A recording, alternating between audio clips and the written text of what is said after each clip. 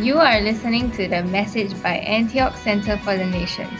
For more information, please visit www.antiochcenterforthenations.org.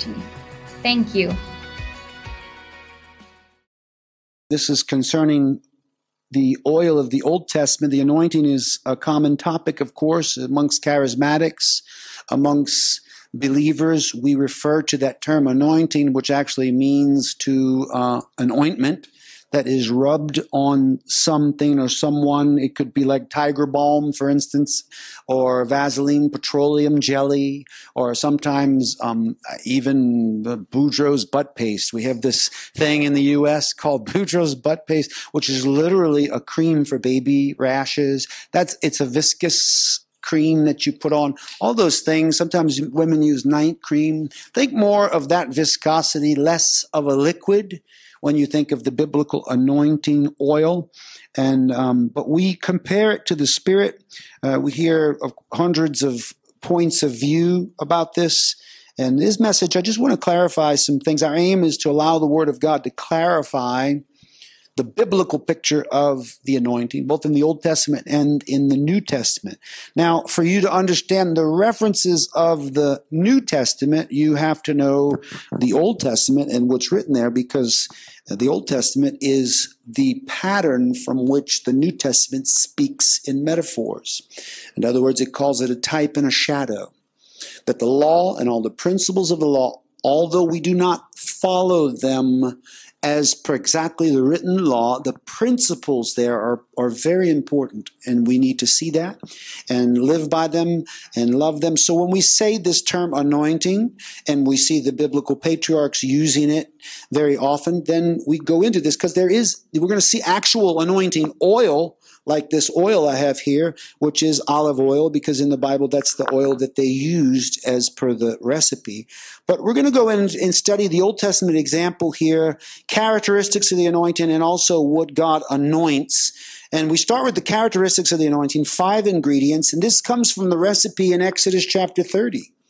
Verse 22, God spoke to Moses, take the best spices, 12.5 pounds of liquid myrrh, half that much, 6.25 pounds of fragrant cinnamon, 6.25 pounds of fragrant cane, 12.5 pounds of cassia, using the standard sanctuary weight for all of them, and a gallon of olive oil. Make these into a holy anointing oil, a perfumer's skillful blend. Now, this is interesting. This recipe, not unlike you would find a recipe in a cookbook or any other amalgam of different ingredients, and it gives very specific measurements in the way that it describes it. Each of these elements has a certain significance that I like to think about. So we're going to break down the passage in the first thing we're looking at here, where it says, the Lord says, take the following fine spices, take the best spices. He said to use only the finest, because this has to be fitting as something for the king's use. And when I say king, I mean king of kings. So you don't want to get the bargain basement, on sale, reduced at Mustafa's Spices. You want to get the best spices you can possibly get. And God is saying this, look, don't get no cheap spices, all right? If you're going to make this oil, let's make it right. You get really good. So every element of this, all these things, as they are significant in analogy to us, I want us to think it is the best of the best. It is the greatest part of us that we give. We are a sweet-smelling, fragrant offering to God. And so the best of ourself, the best of our heart, our mind, our emotions, everything we give to Him. And each of the components here we're going to see represent different things. But the anointing is definitely made up, when we call the spiritual anointing, it's made up of the finest things heaven has to offer. Do you think that in eternity, when God is equipping with the power of His Spirit, that He is skimping on the quality of the ingredients? They say the source is heaven. He's given us blessings from above. These aren't things that He has up there that He has no room for, and that maybe have spoiled and they're not fit for heaven anymore. So He's just going to dump them down on the earthlings. No, it is the finest, the spiritual components of the anointing in metaphor, or it's the best of the best. He gives us eternity's treasures in his blessings and his love for us. And so the anointing is made of the finest that heaven has to offer. I reflect on a scripture in 2 Corinthians 4:6. For God, who said, "Let light shine out of darkness," made his light shine in our hearts to give us the light of the knowledge of the glory of God in the face of Christ. But we have this treasure in jars of clay to show that this all-surpassing power is from God and not from us. So the anointing is given by God to the church, and to better understand it more, we have to flow in his power. We receive these gifts. We are containers or vessels of it, the Bible says. The ingredients and the components of the anointing oil, the treasure of heaven that is given, is super high quality. But it's interesting that the writer, Paul, here to the Corinthians, is explaining it that we, in fact, are crude vessels compared to the quality of the treasure of heaven that's put inside of us. But that's all part of God's grace and mercy toward us. Although we have problems and issues and we are corrupt by nature because the way that sin has damaged the human condition, we know that God still believes in putting the finest quality inside of us. The greatest of his gifts are given to us, the anointing. And so I want to look at these 5 characteristics of this. One is the anointing flows freely. This point I make because we're talking about liquid myrrh was one of these ingredients. In Exodus 30:23, it says 500 shekels. That's 12.5 pounds of liquid myrrh that are brought together. And we think of myrrh and the fact that it says in the Hebrew that it's a liquid myrrh, a flowing free run, liberty, flowing. And this word is actually used 8 times and is translated liberty, 7 of those times. Isaiah 61:1 says, "The Spirit of the Lord is upon me because the Lord has anointed me to preach." You know that passage. And that's where this word is used. It says, "He hath sent me to bind up the brokenhearted, to proclaim liberty to the captives." Well, that liberty is the word that they use here for liquid. Means flowing and free. One thing I know about the Holy Spirit is the Holy Spirit never comes to bind anyone. The Holy Spirit never comes to limit. The anointing is never in our life to hold us and stop us. It's always to carry us forward to a great future, a wonderful life. And here the word appears in that famous passage. Now, myrrh, that ingredient, this myrrh part of it, is an Arabian gum from the bark of a tree. So it's a resin that's produced by the bark of a tree that's used in sacred oil and in perfume, from a word that means trickle. And myrrh just means trickling. In other words, this stuff oozes. Some of you have seen sap before on trees, and it looks like an amber color or a clear color when it comes out, and you can go touch it and it's sticky. And sometimes it's even like a thicker compound, almost like a gooey glue, and you can pull it off like a little gummy bear, and it looks like gelatin almost. That is what this myrrh is like. I've seen it actually on the surface of bark. In India, of course, they sell all these spices, so I was able to go to Crawford Market, the largest market in the world. Really, it's massive. So at Crawford Market, you could go see all of these spices if you want. And myrrh, they actually have, I saw one time, a branch of the tree with the resin oozing out of it to show how they get it and how they collect it. And so it was really interesting to actually see it with my own eyes. And they would go collect this and break it off. It was very fragrant. Very fragrant. So we see the first characteristic of the 5 tells us that the anointing is a free flowing love fragrance. It's a liquid myrrh. It's very strong in its fragrance. It's a delightful fragrance, but it is free. It was for freedom that he set us free. And he will never put his Spirit upon us to bind us. He will put his Spirit on us to loose us, to flow free and have freedom and liberty. He come to set us free. The anointing was upon Jesus to set us at liberty. The same the same Hebrew word, to set us at liberty to be able to be liquid. How many of you want to be liquid? Just move. That's even a term they use in finances. You know, if you have liquid money, it's money that you can just kind of use at your disposal however you wish. It's not bound up in CDs or banknotes or any kind of anything. It's just you're liquid and free to spend and do. That's how God is spending the anointing on us. It flows free. The next is the anointing is fragrant. And here the mention of cinnamon, Exodus 30:23, half as much, that is 250 shekels or 6 1/4 pounds of fragrant cinnamon he gives us. Fragrant, the spice, balsam, the balsam tree, where this particular perfume or sweet smell comes from 29 times it appears in the Bible, and it's most commonly translated as just spices. But it's a very specific spice. This is a copyrighted substance. And when God copyrights it, even he prohibits anyone from reproducing it. So these elements, this is kind of like God's patent that he put in the patent office and prohibited anyone from making it. And I know, in fact, some Christians have taken this and they want to make a holy anointing oil and they mix it together.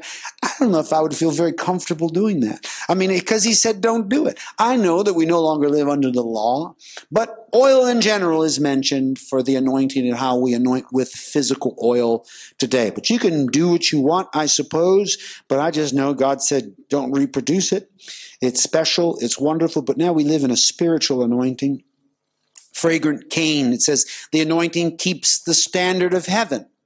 And the fragrant cane, 250 shekels, 6 1/4 pounds of fragrant cane. This particular material is a reed or a stalk. The same word cane is used for bone sometimes, balances, stalk, a water plant like the reeds that grow up out of the marshes. Biblically, we see it 62 times with a derived meaning as a measuring rod. In fact, you know that's how they measured out the temple. The angel came to Ezekiel and said, I want you to take this rod, and what it was a reed. He gave him a reed with marks on it. Imagine that you take a branch that is straight or a reed and you mark it to some standard, and that is your measuring rod. And that's exactly what the angel was doing by this same word. Ezekiel 40, verse 2 says, in visions of God, he took me to the land of Israel and set me on a very high mountain on whose south side were some buildings that looked like a city. He took me there, and I saw a man whose appearance was like bronze. He was standing in the gateway with a linen cord and a measuring rod in his hand. So he had this same reed that the Bible talks about, which is part of the ingredients. And so the man said to me, son of man, look with your eyes and see, hear with your ears, pay. Take that rod, he tells him, and go measure. Very interesting. Ephesians chapter 4, verse 10 says, he who descended is the very one who ascended higher than all the heavens in order to fill the whole universe. It was he who gave some to be apostles, some to be prophets, some to be evangelists, and some to be pastors and teachers, to prepare God's people for works of service, so that the body of Christ may be built up until we all reach unity in the faith and in the knowledge of the Son of God and become mature, attaining to the whole measure of the fullness of Christ. So the anointing freely flows through those called and equipped to measure out the dimension of God's people and their offices and their place. So the saints or the churches gathered together, God ordains and anoints certain people that they put forth a standard and a measurement of exactly how to do that. So we see all this symbolism here. The anointing comes from worship. This word kassia, 500 shekels of that. That's 12.5 pounds of kassia, all according to the sanctuary shekel it mentions. And kassia is kida. Another word for it comes from the word kidad, meaning to bow down. The word kida is used 2 times in Scripture, meaning cassia bark in shriveled rolls, because when they would take it off, cinnamon also does that. This is probably more like what you think of as cinnamon when you buy it rolled up. That also ground into a powder and put and crushed into this mix. And this, I like that the word means to bow down. It means to worship. It means to, in fact, it comes from the word that is literally that when you see God's people bowing before him. Like Nehemiah 8:6 says, Ezra praised the Lord, the great God, and all the people lifted their hands and responded, Amen, Amen. Then they, kidad, they bowed down and worshiped the Lord with their faces to the ground. So this ingredient of the anointing oil of the Lord shows us that it is when we bow before the Lord that his glorious and powerful anointing comes upon us. When we go to him in humility, when we seek him, he does not give it to us when we are arrogant and boastful. He gives it to us when we yield. We place a demand on it, but you can place a demand in humility. You can beg and hope for something and say, God, I really want this. Please give it to me. And you can do that. That is a humble heart crying out and asking God. I think it is dangerous for us to march into the holy place of God and make demands upon God with an arrogant heart. We do so in humility. We tell the Lord, like the Syrophoenician woman, like the Canaanite woman, that, look, we're not worthy.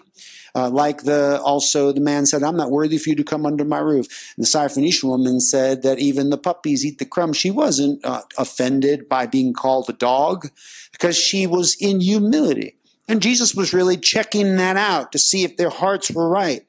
And the man in the temple who beat his chest is the one that was justified rather than the other, who out of his display of religion and arrogance actually caused God to be repelled by him. And he was not made righteous. So we become saturated with the smell of heaven when we bow down in his presence, the fragrance of the King. This, you might say, is kind of like God's cologne. And if you know the smell of certain people, you ever know when someone's been in a place because you know their cologne and that specific cologne? And before I used to only wear Hugo Boss, so people would know where I was by the certain cologne. Now I just, whatever people give me, I use. So I kind of change brands pretty often. My current fragrance is Coach, and it's nice, but I miss the Hugo Boss too. I like that too, but I'm very grateful for the people who give me things. But if Jesus in his heavenly form is wearing cologne, it's this. It's the anointing oil.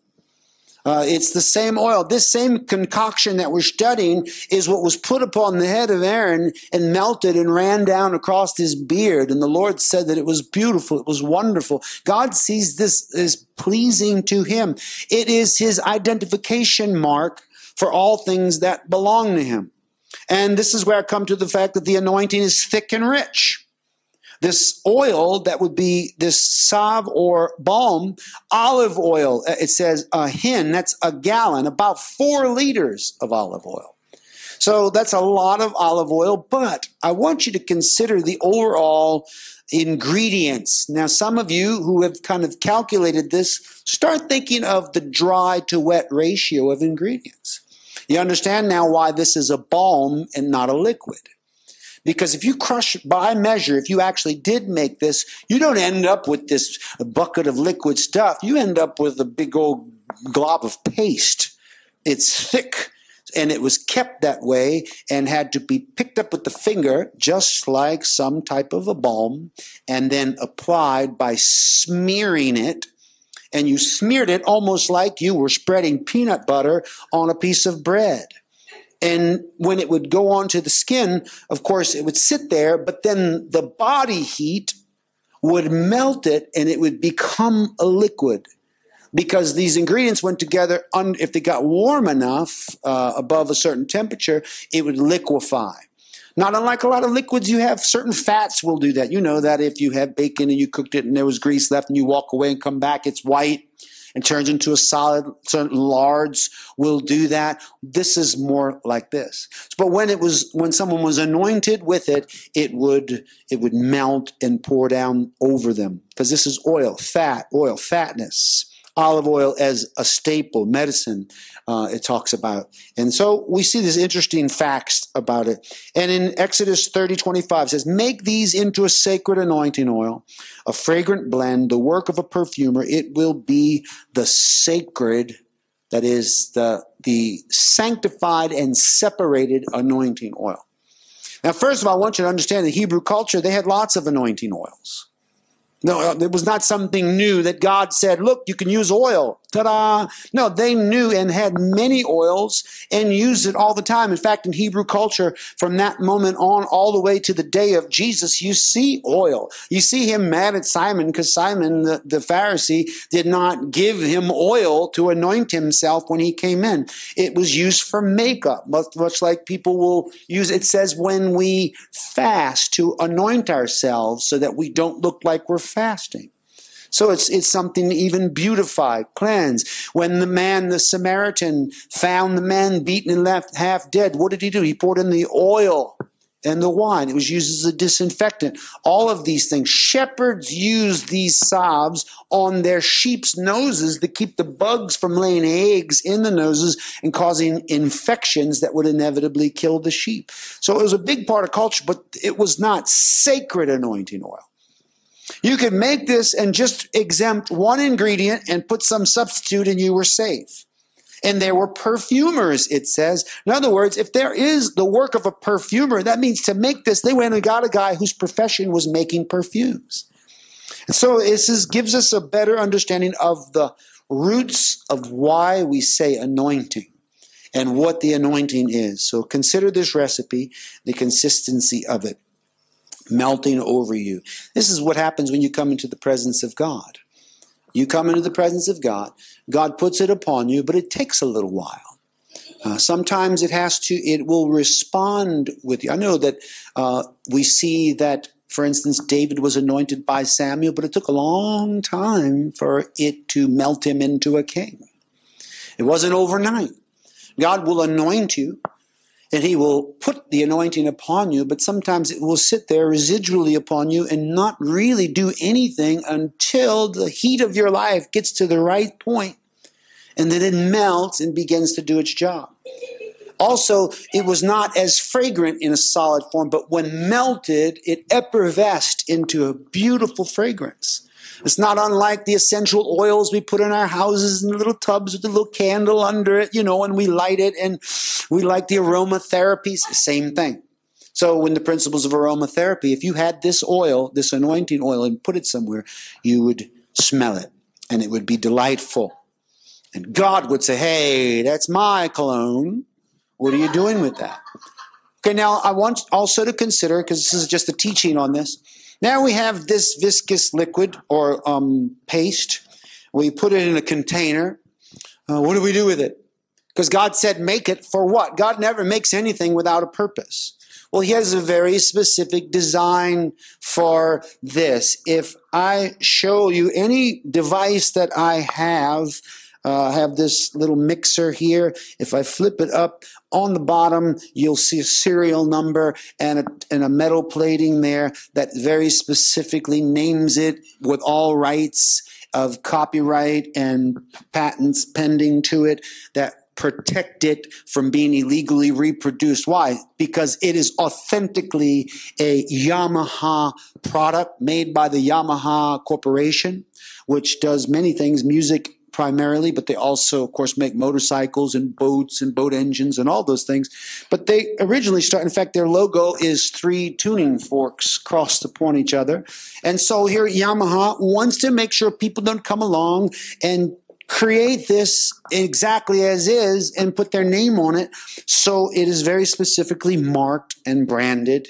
Same thing with Gucci bags and Prada purses and, all of these things, Louis Vuitton merchandise. The laws are very strict here in Singapore, actually. If they find you, just with one in your possession, in fact, I know a story. Did you ever hear the story of the person that went back? They thought their bag was a real bag, and they went to Louis Vuitton to have something checked, and it turned out to be a counterfeit one, and they pressed charges and had the police come. They didn't let them leave the store. The person, I feel really sorry for, because they were given the gift as if it were a real Louis Vuitton bag. And they went thinking, well, of course, my lover would not buy me the wrong bag. He loves me. Well, he got busted. Well, she got busted and actually had to go reconcile with the police and track down the guy. I mean, there's some serious laws. Why? Because it protects authenticity. It protects something if a name of quality is upon it. And this now is the purpose of the anointing oil. Do you understand? This is the purpose. God made a copyright stamp of this paste that anything he put it on is his and his alone. And if he puts it on you, you are his purchased possession. The Bible talks about the seal of the Holy Spirit of redemption that comes upon us. That he marks us with that seal. That reference speaks of the wax seal you melt and put the stamp, the tupos, into the indelibly mark it with a signature mark that also could not be reproduced. So he seals us with the Holy Spirit of promise until the day of redemption. The day of redemption is when he comes back and reconciles all things to himself and takes what's his and divides the sheep from the goats. Well, how would you like to have a tag put upon you that marks you as one already redeemed? And why the Bible says, let the redeemed say so. I'm redeemed. Show people the mark. Say, look, see, I have been branded by God. How do you do that? You let them smell the anointing that's upon you. Because it is such a characteristic savor. The smell, the fragrance of God's signature anointing upon you proves that you are his. Now, because of this, in spirit, I do not want to be connected to anything that does not have God's oil on it. I don't want to be connected to something that isn't anointed. Why? Because I don't know whether it belongs to him or not. And why do I want to be a part of something that doesn't belong to God? And I have had to make some hard choices through the years about who to associate with, what ministries to go to visit, who to fellowship with. And sometimes the anointing has proven to make me stay in a place I don't want to be because whether I like it or not, it's anointed. So it clears up some instance in my mind when I think that, well, I don't know if I'm comfortable or I like this. No, just ask one question. Did God anoint it? As he put the anointing upon it, does it affect you? Well, then you know you're marked in connection with that, at least for a time. So we see objectively, looking at the Old Testament again, looking at his examples, what God anoints. What does God anoint? Well, there's 5 objects. In Exodus 30:26 says, then use it to anoint. So he gives you the recipe, but now he's saying, okay, now I want you to use it to do this. And how many of you want to see the 5 things that God says he's marking as his? The first one says use it to anoint. Then number 1 is our gathering. Exodus 30:26 is the tent of meeting, the Ark of the Testament. It's the first thing on the list. Then use it to anoint the tent. What tent? The tent of meeting, the tabernacle where the priests come and officiate, where the people gather to offer sacrifices. We bring a sacrifice of praise to the house of our God. That house is the first thing on the list. The gathering today of the church, the believers, that some might forsake their assembling of themselves together in these last days because they'll fall away. They become disgruntled and unhappy, but we cannot. We need to maintain our connection to the gathering because it's the very first thing that God calls his. The 2 or more gathered in his name, the tent of meeting. The meeting of the church and the Spirit together on earth is anointed by God. There's 2 voices that cry out in these last days begging Jesus to come. The Spirit and the bride. And the Spirit and the bride say, come. Come. Even saying that, I hear the Spirit. I feel the desire of the Spirit. The Holy Spirit wants Jesus to come and redeem us. And when we join his desires, we feel that same yearning, that same wanting. The Spirit and the bride. The Spirit and the bride. Will we unite truly with the Spirit? The Spirit is, in essence, like the best man at the wedding who is taking us by the arm, protecting us, leading us all the way to that point where we will be wed with Christ as his bride. He is our bridegroom. So the Spirit is with us to anoint our gatherings together where we are protected. The next is our service. Not our church service, but what we do for God. It says, and anoint the table and all its articles, the lampstand and its accessories. So first, the actual gathering place. But now he says, anoint the utensils. That is the tools with which to officiate and to do the work of the temple. God anoints those things. God anoints the people who offer themselves up as a tool to God.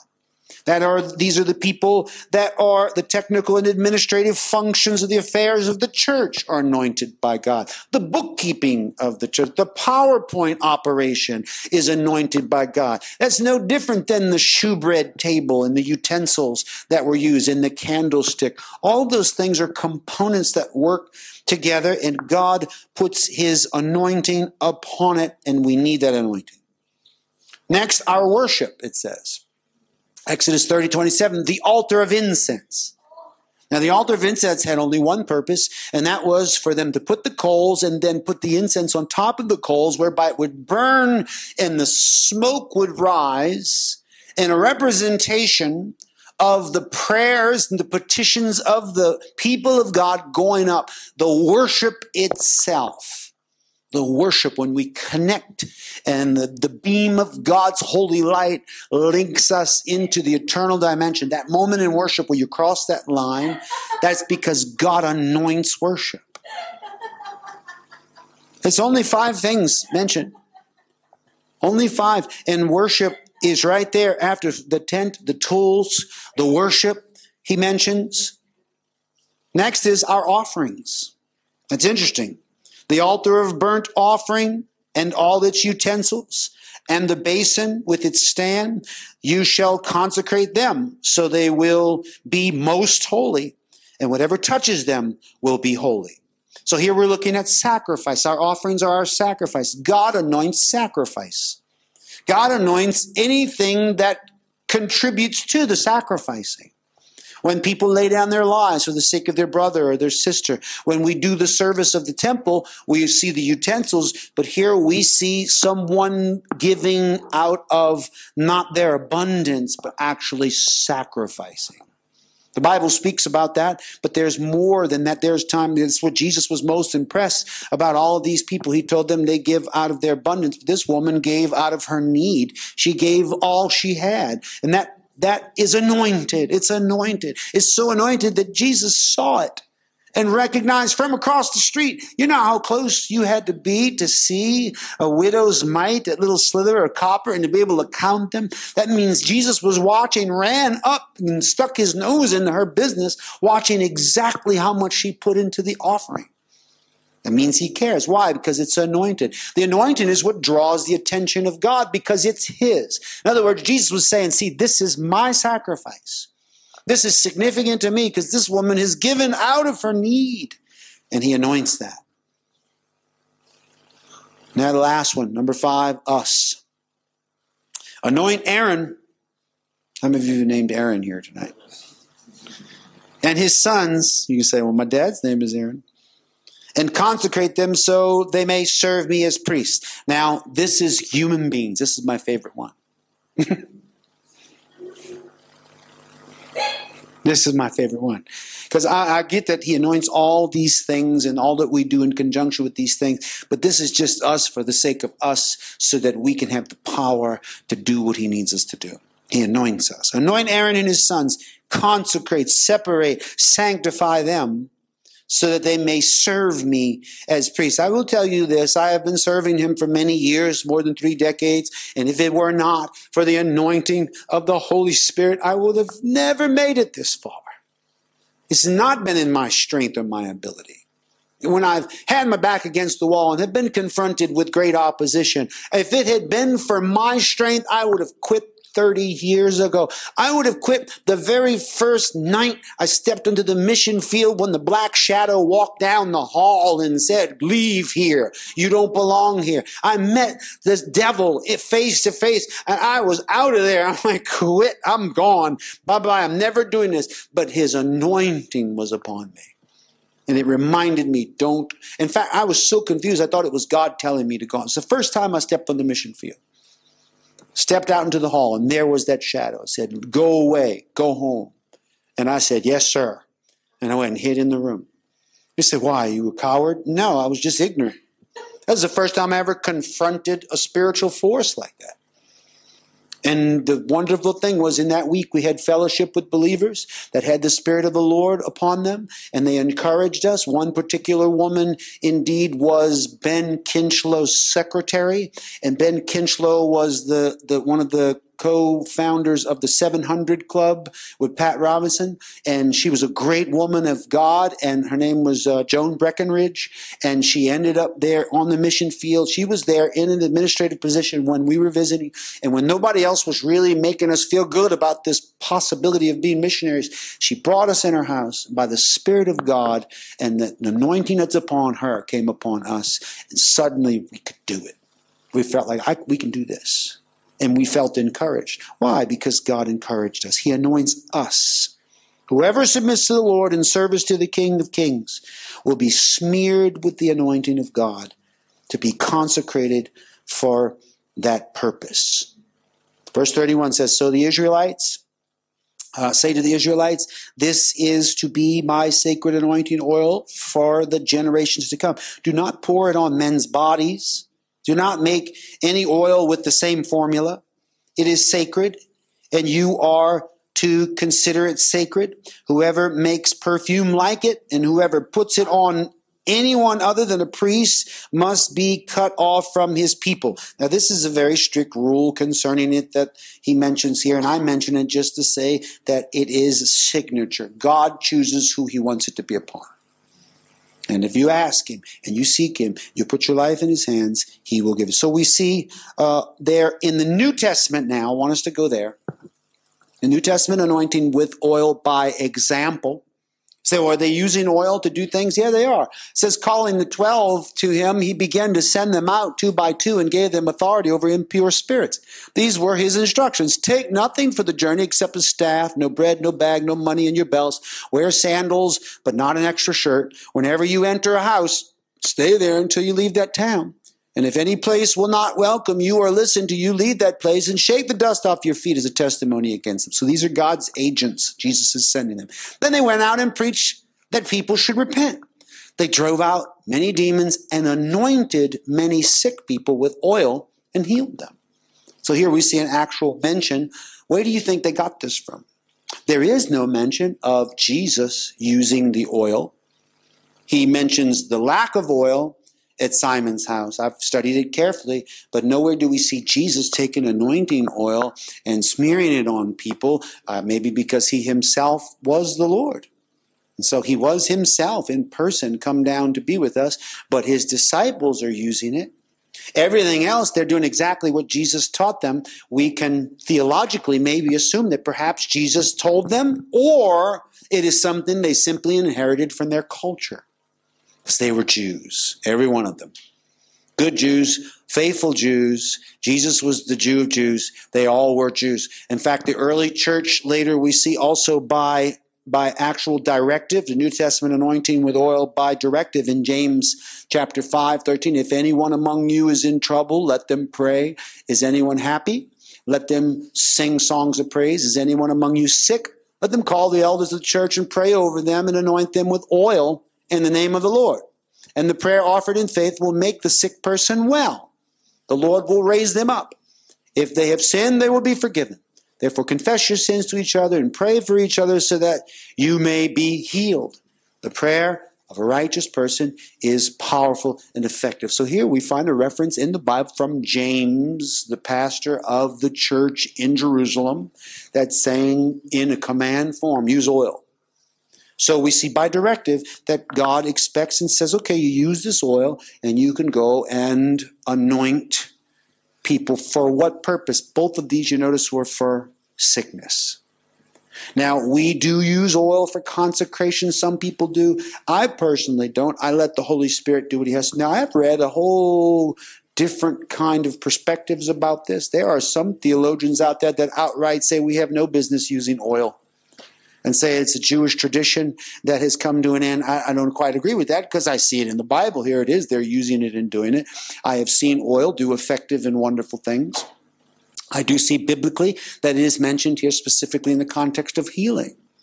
So we use it as such, and we will do. If you are sick, you can cry out to God and ask for his healing, and you call the elders, it says. You call the people that will pray for you, and we can take oil like this. This is just plain olive oil. There's no fragrance in it at all.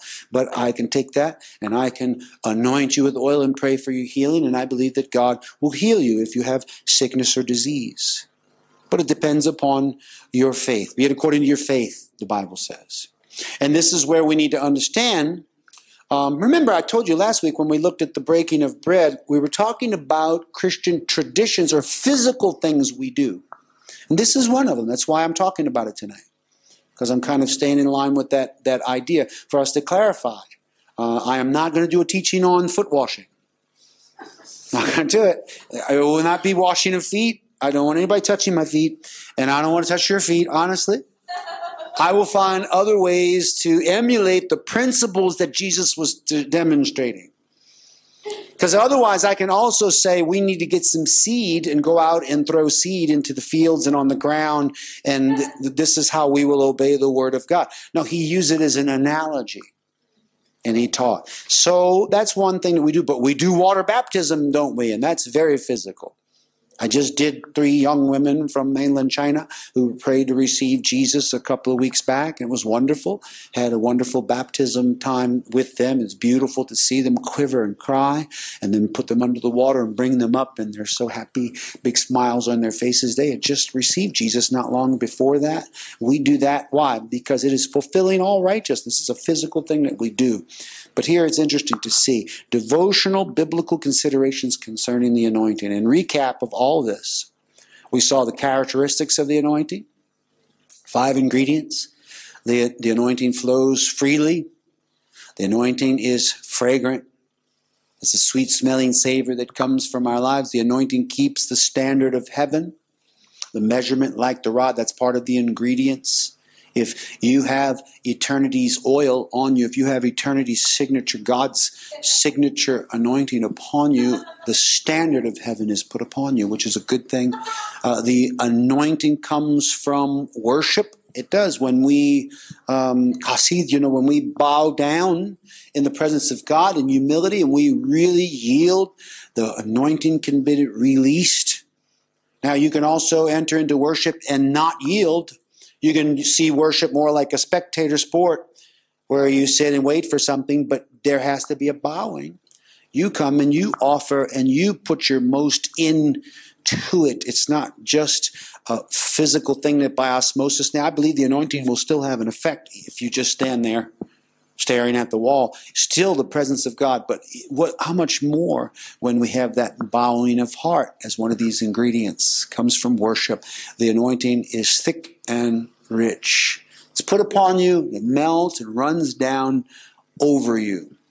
And what God anoints, these are the things: our gathering, our service, our worship, our offerings, and us. You and I are anointed. We have this treasure in earthen vessels. And I'm so glad that we do. I wouldn't want to live a life without the treasure of heaven upon me. And I'm grateful to have it.